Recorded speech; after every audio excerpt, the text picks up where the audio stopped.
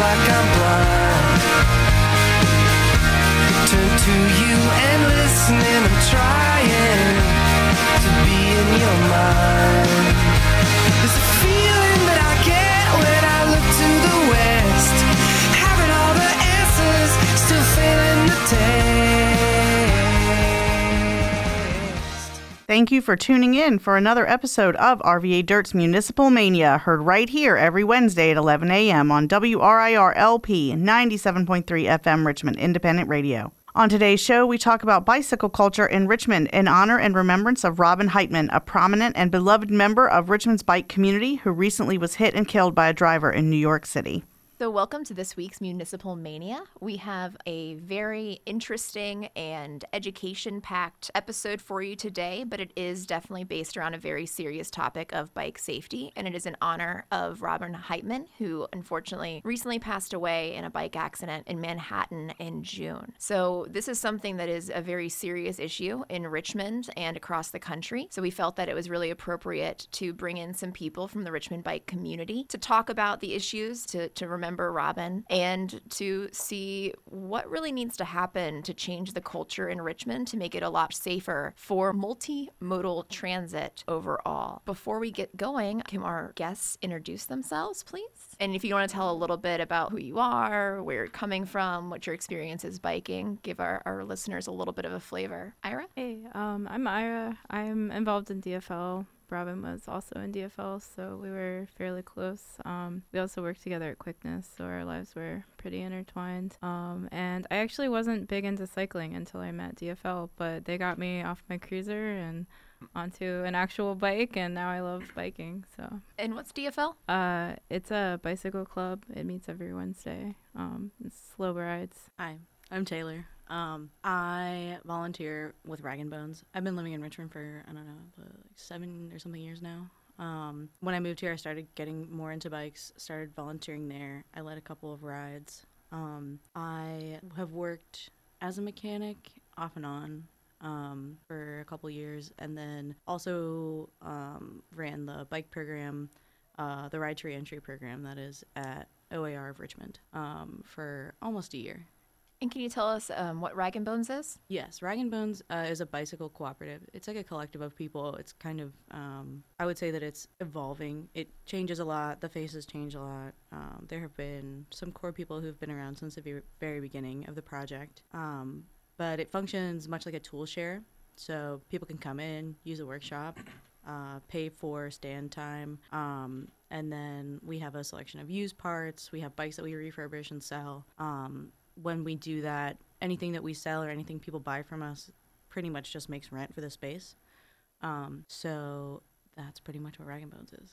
My name's Aaron. I am a co-founder of Rag & Bones that has been in and out of the organization over the past couple years, and just been involved with the bike community for almost a decade now. Well, thank you all very much. So I know something in Richmond, on the city council side, we get to hear a lot about multimodal transit, Vision Zero, Bike RVA. We've had people on from Bike Walk RVA before, but this is really some people that are grassroots that are in the bike community speaking right now. I just want to reemphasize that because we normally try to show both sides of just the different parts of Richmond and the different organizations. So I really appreciate the work that you all do in the bike community. So first I wanted to start by, talking a little bit about Robin. She's not someone that I knew personally, but I've heard a lot of great stories about her in the past couple of days. So I just wanted to open it up before we got into talking a little bit more about bikes to really just talk about Robin. I think probably the first thing is they use the pronoun they. Okay.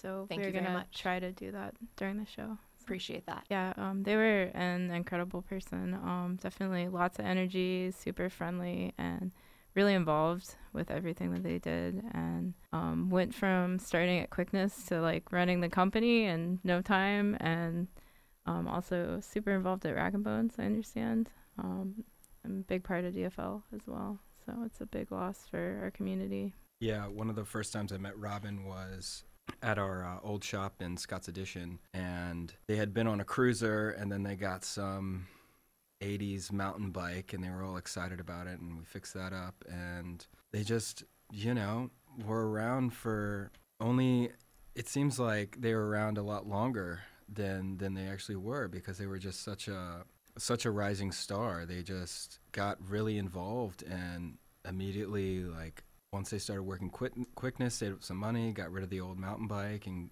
got like a sick All-City, and then just kind of kept going. And it was, it is a big loss to lose someone like that, because they were such a powerhouse, and such, like, they just had a lot to offer and bring, and were always willing to learn, and were smart and driven, and they were only 20 years old, and the things that they were doing at 20 years old, most people my age, and I'm in my 30s, didn't achieve. And so they were able to achieve things in 2 years that I think a lot of us, might take a decade.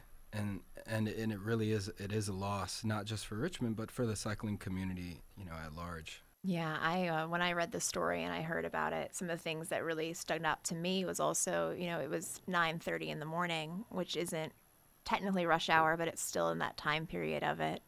And it happened rounding a corner, and I think just a lot about, when you're driving in a car, which is my primary mode of transit, about really watching out for people. And that's a lot what we're going to really talk about in the next couple of segments here that we have planned, because a lot of these accidents that we've heard about, whether it's in Richmond or whether it's outside of Richmond, a lot of them are preventable by the behaviors that we, especially as drivers, and then also some things that the city, of course, can help with that on the partnership. But it's not just a one-stop fix, I think, is one of the big takeaways. And the other thing that just struck me out is every person that I've talked to about them is the light that they were in Richmond and within the bike community.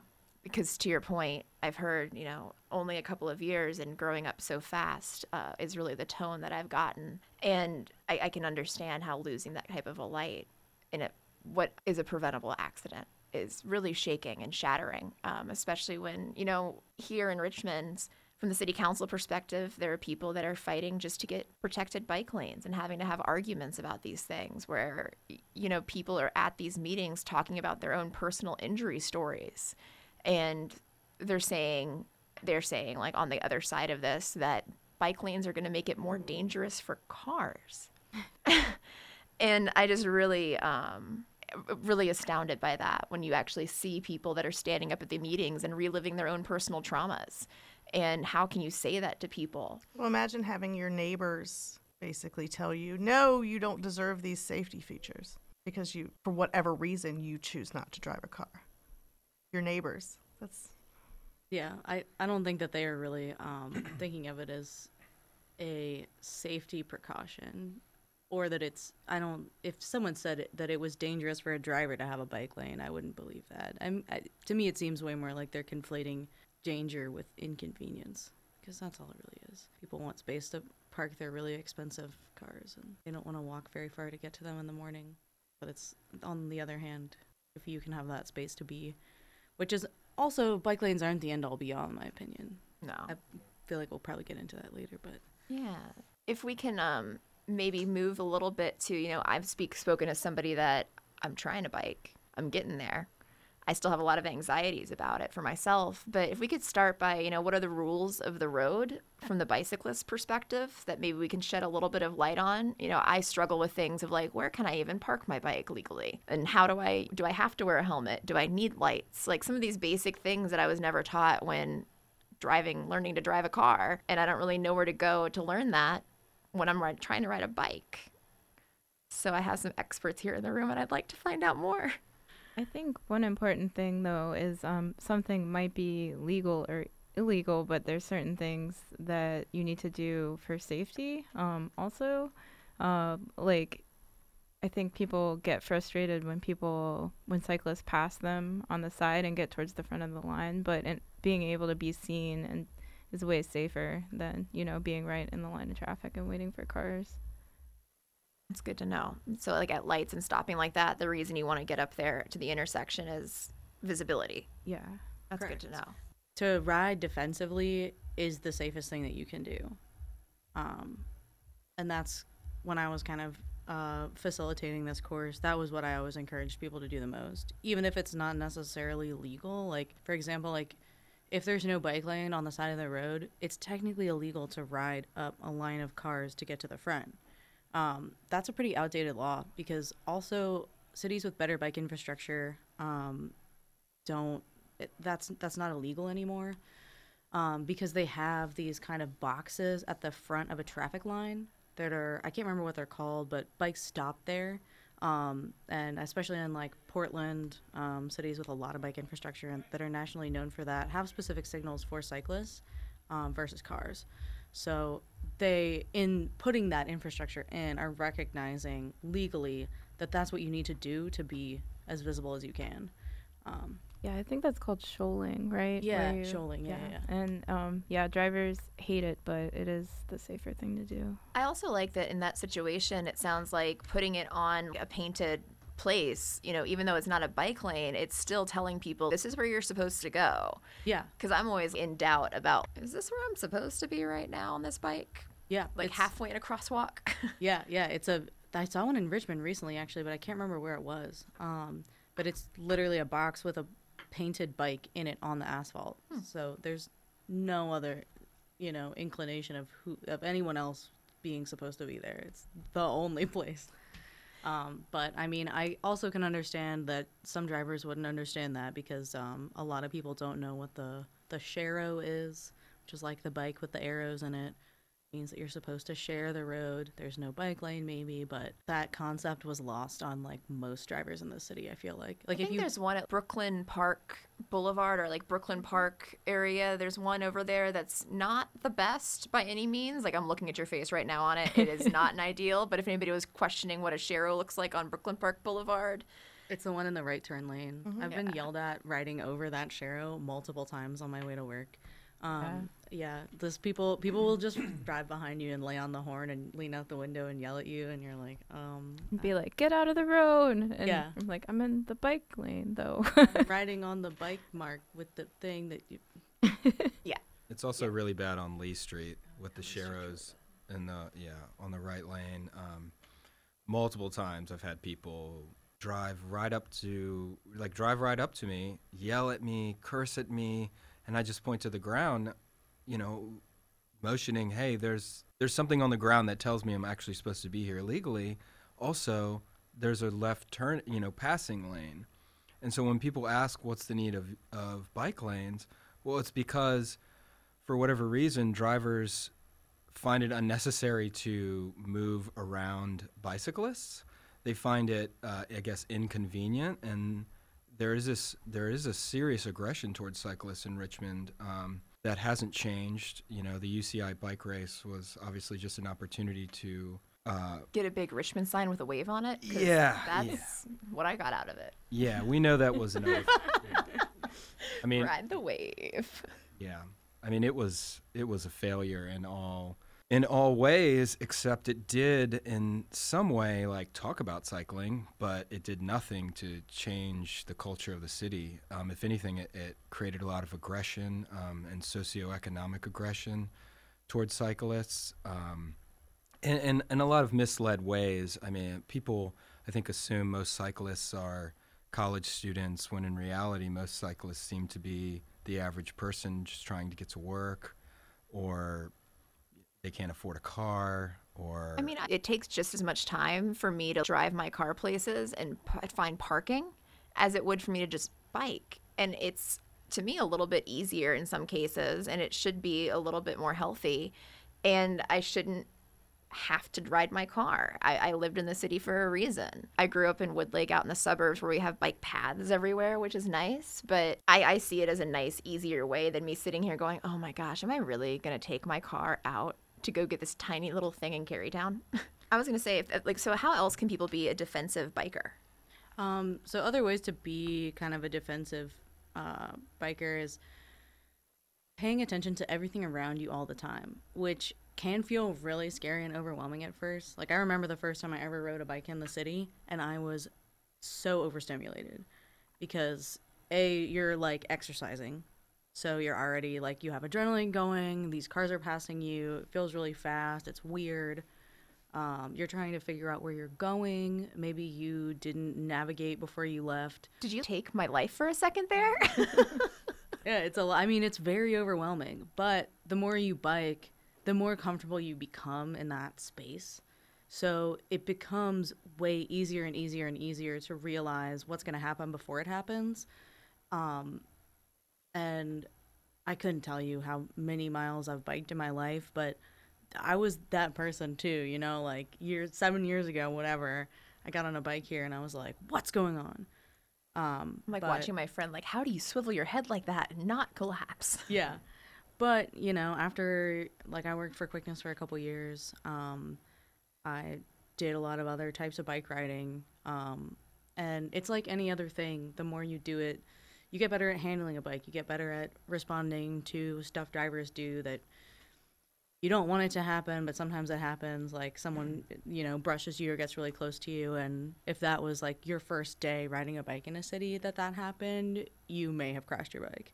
But unfortunately, we do live in a place where the more you ride your bike, that's going to happen to you like a few times. And, the third or fourth time, you just keep riding. And, I'd like to go back to the visibility thing because this also ties into a couple other laws, especially at night or in inclement weather. It's very important to have lights. Some people don't have them. They don't want to be seen. Having lights or not is one's own prerogative, but it is Virginia law that between sunrise and sunset, you have to have a white light on the front of your bike that is visible. So it's a white light on the front. That one's required by law between sunrise and sunset in Virginia. You have to have a red reflector on the back if the speed limit is under 35 miles per hour. If it is over 35 miles per hour, it must be a light. I will tell you right now, those little blinky lights that are stretchy rubber or whatever, they're the cheapest ones you can buy. No one's really going to see you with that. Some people do use them. If that's all you got, use it. But investing in a good set of lights, if you are trying to prevent getting in an accident, is one of the best things you can do. Because especially if you happen to be wearing all black, or it's night and it's raining, or it's snowing. It's almost the difference between not having headlights and driving a car and being in a rainstorm and having your hazards on. Someone's gonna see you. I had that experience recently. Actually, I had the cheapo ones when I invested in the bike, but I oddly didn't invest in the lights for some reason. And I ended up going back to the bike shop and asked them which ones don't require batteries. I'm gonna warn everyone, it was $55. But they are USB chargeable and light up the entire road. And I think part of it for me also is eliminating some of those things, recognizing, that's not a cheap investment, but there's a reason for it. And if it's going to make me more comfortable biking out there, then it's an important investment to make and, gradually saving over time if that's what it takes, or at least trying to get a middle ground and not just cheaping out the way I did that first time. Yeah. But, you live and you learn. Yeah. I guess I wanted to go back to bike lanes and in regards to visibility and kind of the importance of bike lanes is everything that Taylor brought up about inclement weather and riding at night, and apparently also riding during the day in the city of Richmond as well. And I wanted to bring up Brooklyn Park Boulevard and how that bike lane was implemented and people within the bike community were aware of it.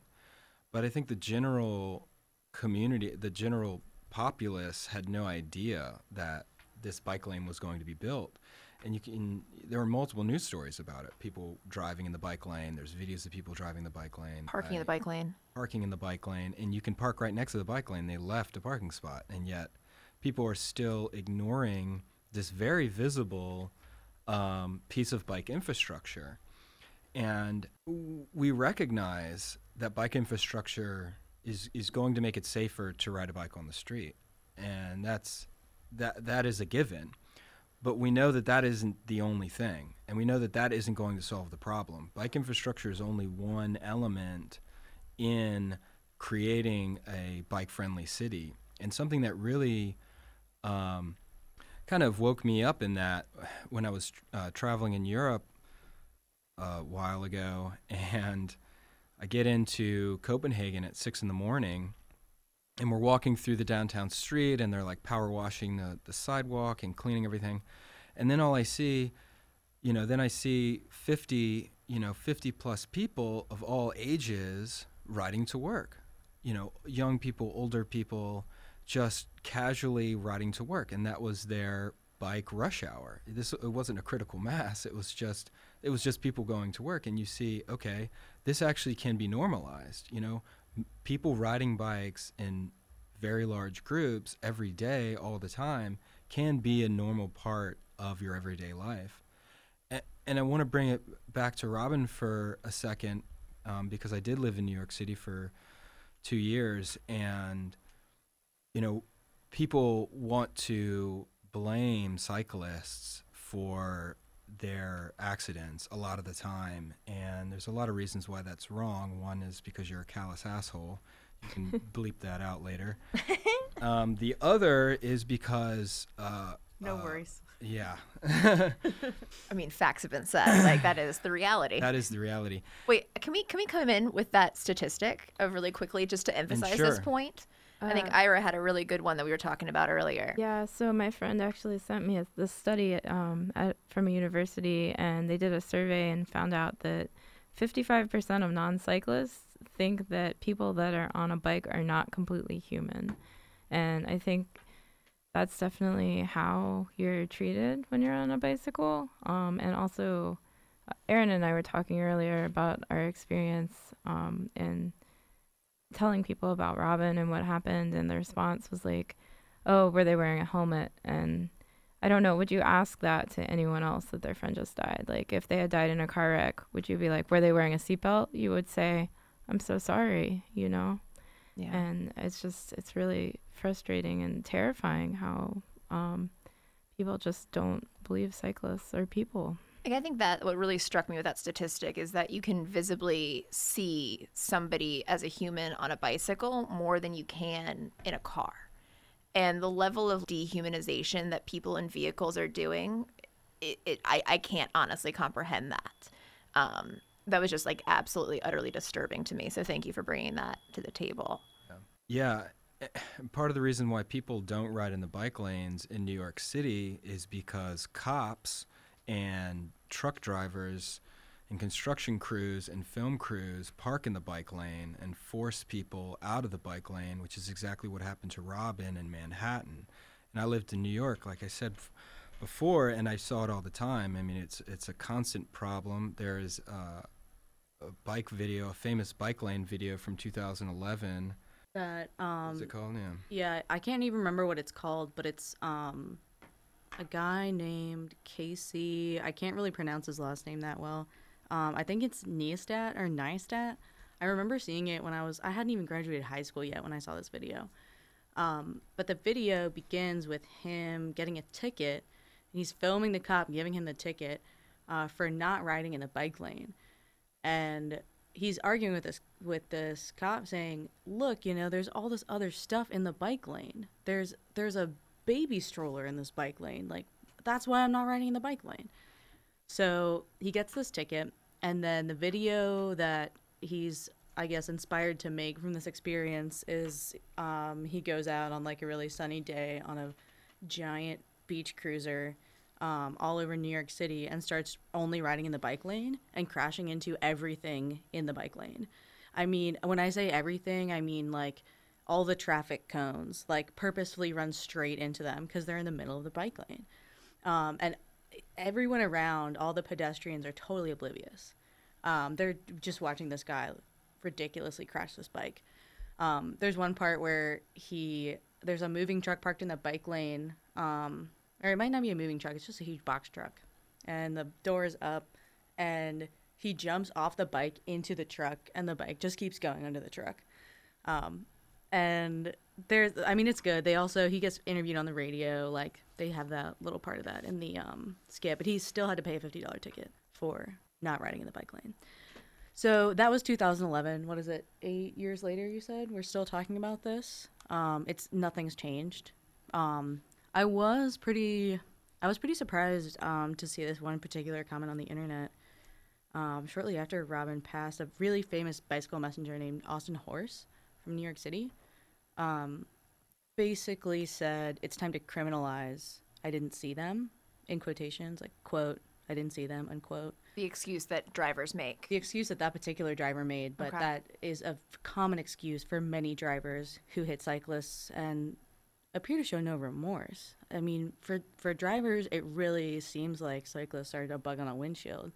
And with the statistic that Ira previously mentioned, you know, it's if I'm Seems only 50% corroborated. human, that's corroborated. So, We got the data to prove it. yeah, but there are a whole host of reasons why one wouldn't be riding in the bike lane. Also, the bike lane is not always on the side of the street you need to go to. It's not always it doesn't always spit you out where you're going. It's not like a tube that And if you enter and then now I'm at the doorstep where I need to be. Well, and in Richmond, I remember there was a one Mayorathon where they put on the screen a picture of Richmond's current bike lane infrastructure. And I could have sworn that a kid had just taken a map of Richmond and put random squiggles somewhere.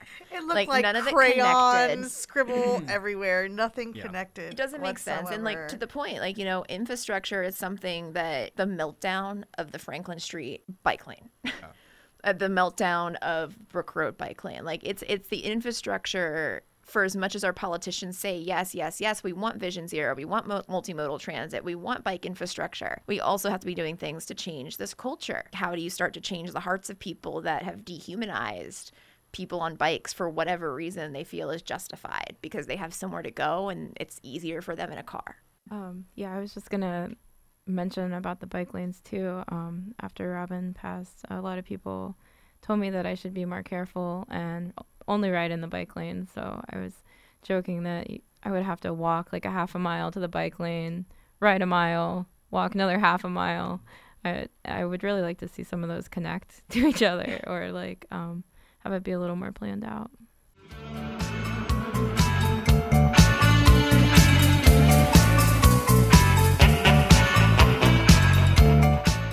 You are listening to RVA Dirt's Municipal Mania on WRIR LP 97.3 FM Richmond Independent Radio.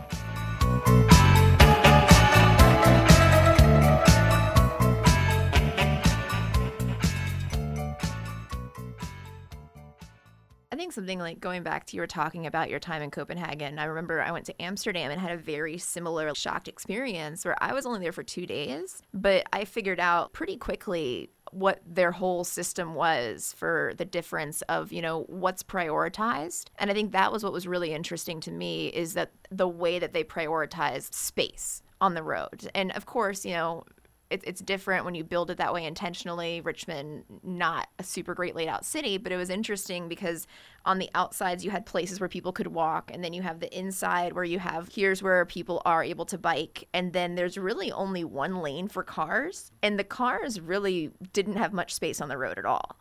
And it was really like you were having to be held because then the bus is in the middle of the lanes and everything kind of goes out from there in cascades. And I just see where right now in Richmond and a lot of the United States, like what's the prioritization? The prioritization is for motor transit. You think about like even with pedestrians when the cars were first coming, the name jaywalker or the term jaywalking was actually like a derogatory term. I can't remember exactly what a quote J is derogatory for, but it was literally like the motor companies creating laws to make jaywalking illegal to make room for cars so they could sell more cars. It's all predicated on who's trying to make money and push what into this economy. And we keep buying into it because it's over, to your point earlier, it's an inconvenience for people. For 5 minutes maybe. Like, are we really all that? Like, are we all surgeons? Like, where are we all headed right now? Probably to the grocery store. It's probably going to be 2 minutes faster off of our trip. Yeah.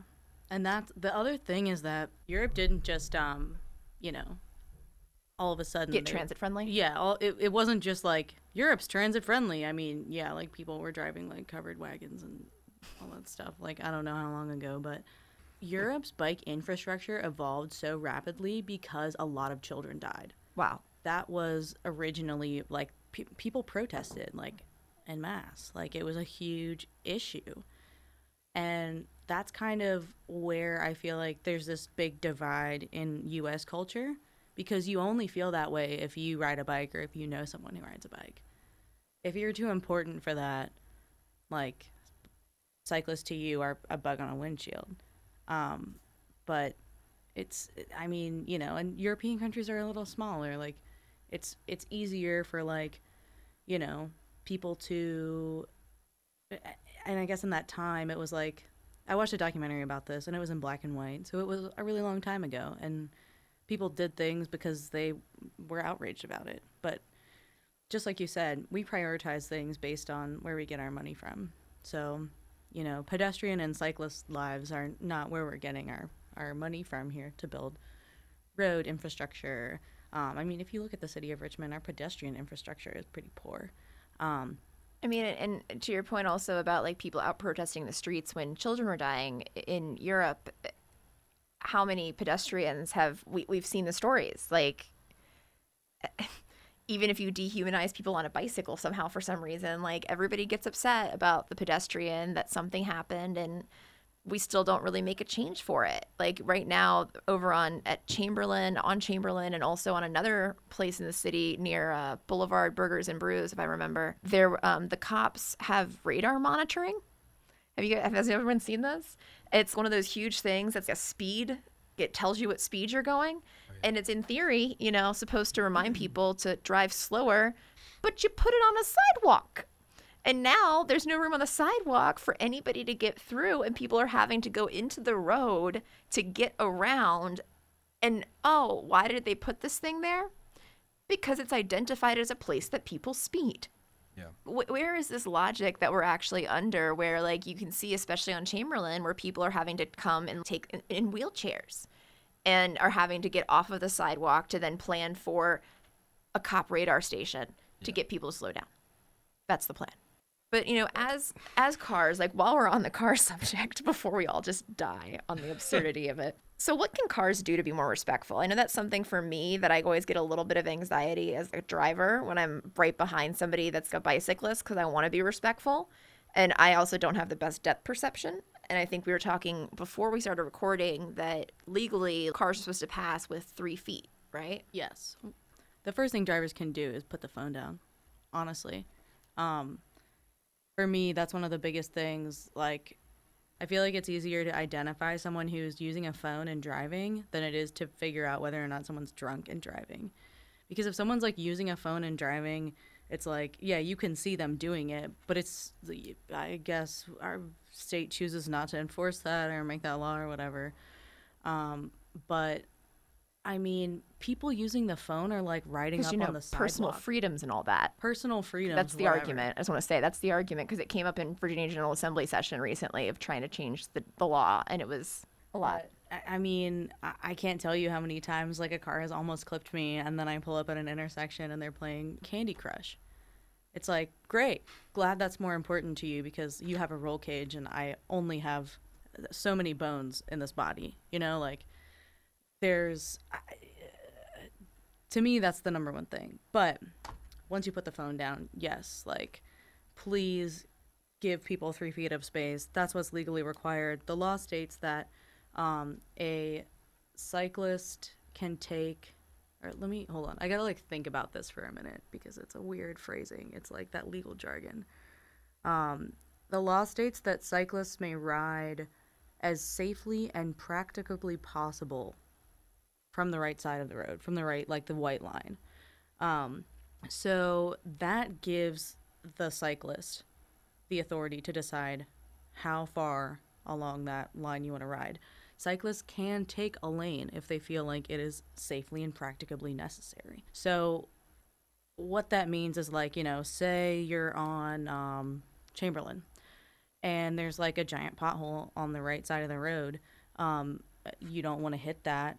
Chamberlain, you know, you have 2 lanes going one way, so you can take one of those whole lanes if that's what you need to do. The tough thing is, even though the law gives you that right, drivers oftentimes do try to intimidate you out of doing that because it's not convenient for them. Like, get on the sidewalk. Yeah, get on the sidewalk, lay on the horn, tailgate you, which is terrifying. And there's not much that you can really do in that situation other than just trying to be aware of how bad it's getting.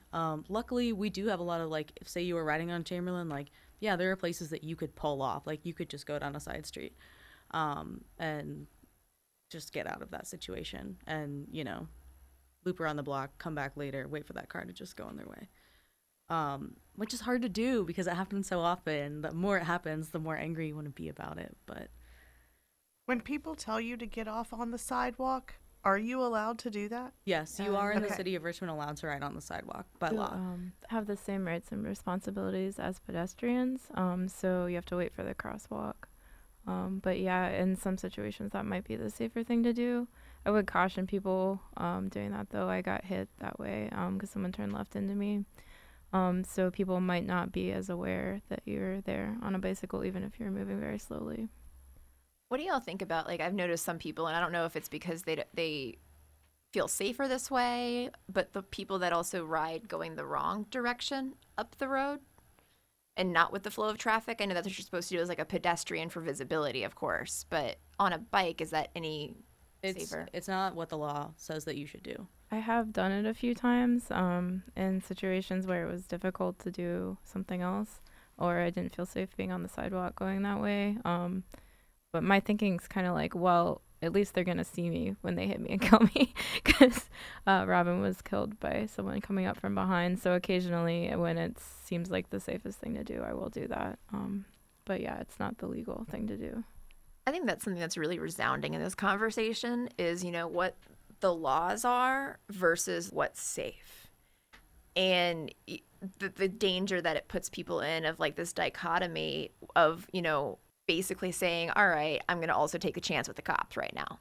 Yeah, one thing too is the police don't even know the laws a lot of the time. Like when I got hit, I was legally in the right, but I was given a ticket. I went to court and was found not guilty because not only did he choose the wrong law, either way I was in the right. So be prepared to interact with the police. Know the laws as best you can. That might not help you.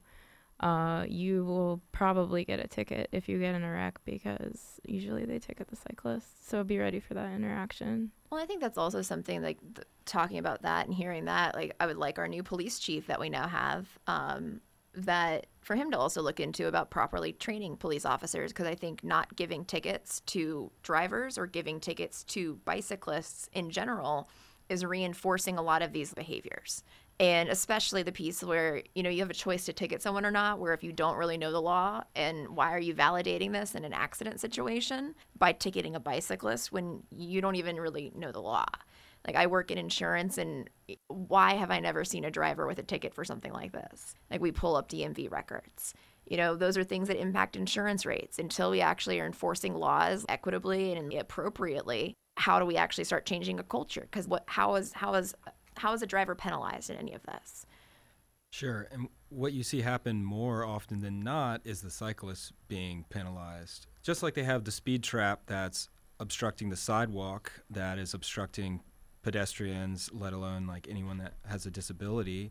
They also set up speed traps for cyclists who might yield through a stoplight or stop sign in the fan. And so you have these cars these cops just preying upon cyclists, who the reality of a bike yielding through a stop sign in the fan has a very low impact on the general problems of being on the road. And I think that's where the laws have this disconnect of how to deal with cyclists. I think it's still, if you get a traffic ticket on a bike, you end up in a traffic court, which those laws apply to motor vehicles. And so here you are as a cyclist that could end up serving jail time or paying a $500 ticket for coasting through a stop sign in the middle of the fan, where on Floyd they have already changed the entire infrastructure so that you're allowed to do that, because recognizing that it is actually safer for cyclists to yield through stop signs versus coming to a stop. And that goes back to the cops not knowing the laws. our government officials not knowing the laws, implementing infrastructure from other cities and not recognizing the infrastructure that we have here, then that's a big disconnect in Richmond overall, is trying to use plans from other cities to solve Richmond's problems. It's not bike infrastructure alone, but I mean, it goes on to wider problems within the city.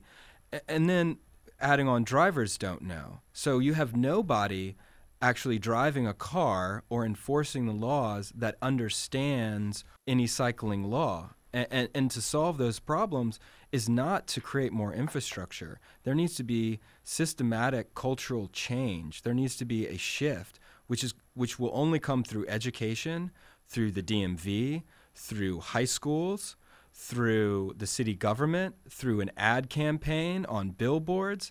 That is how you create this shift. The infrastructure clearly isn't doing anything because cars are still using bike lanes as if it's a parking lot. So clearly the infrastructure is not going to be the solution here. I lived in northern New Jersey for a bit there, and something that's radically different there is you get really used to the fact that you're not going to be able to park the car on the block that you're trying to go to. Like, the number of times I had to park just from where my home was, 3, 4, 5 blocks, and that was the norm. Whereas a lot of people that own cars here, in the meetings about the Brook Road bike lanes coming up, about this entitlement to be able to park directly in front of a business or directly in front of their house. And that kind of entitlement comes also back down to property ownership. And the amount of times that property ownership came up in these debates, because it was just this level of disrespect for people that decided to, I own a bike.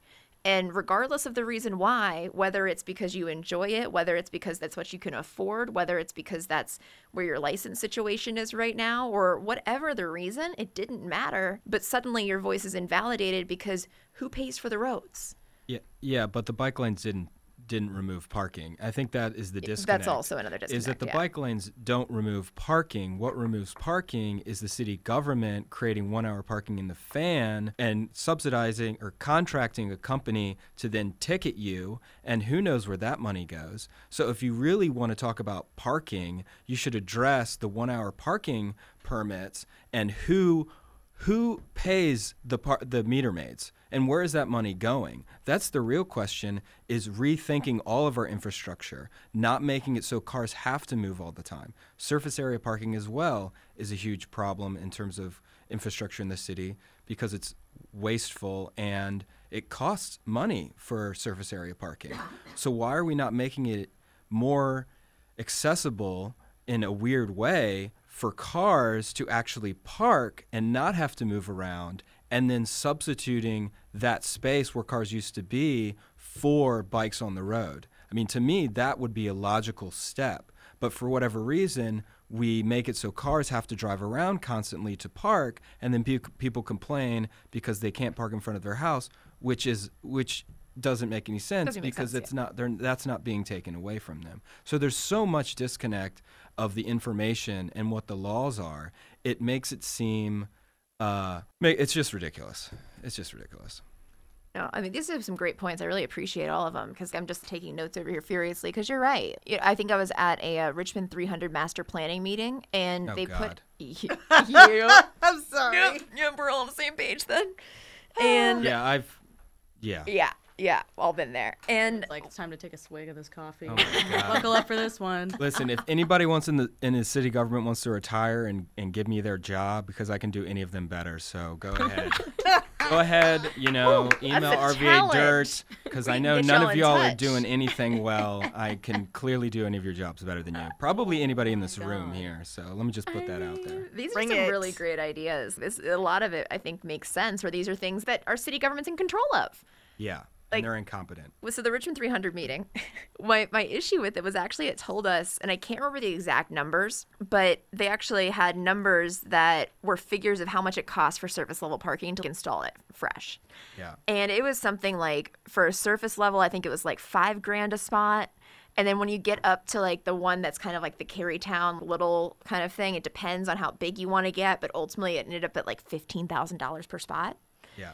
And that's the level of investment. And, I look around and I don't know how many times I've tweeted this, but Richmond needs lined parking. The number of spaces that I see that are wasted because people don't know how to parallel park and they don't know how much space and distance. If we went through and actually in North Side area and just drew the lines of actual parking spaces and how many exist, because Richmond 300 master planning session, they had all that information.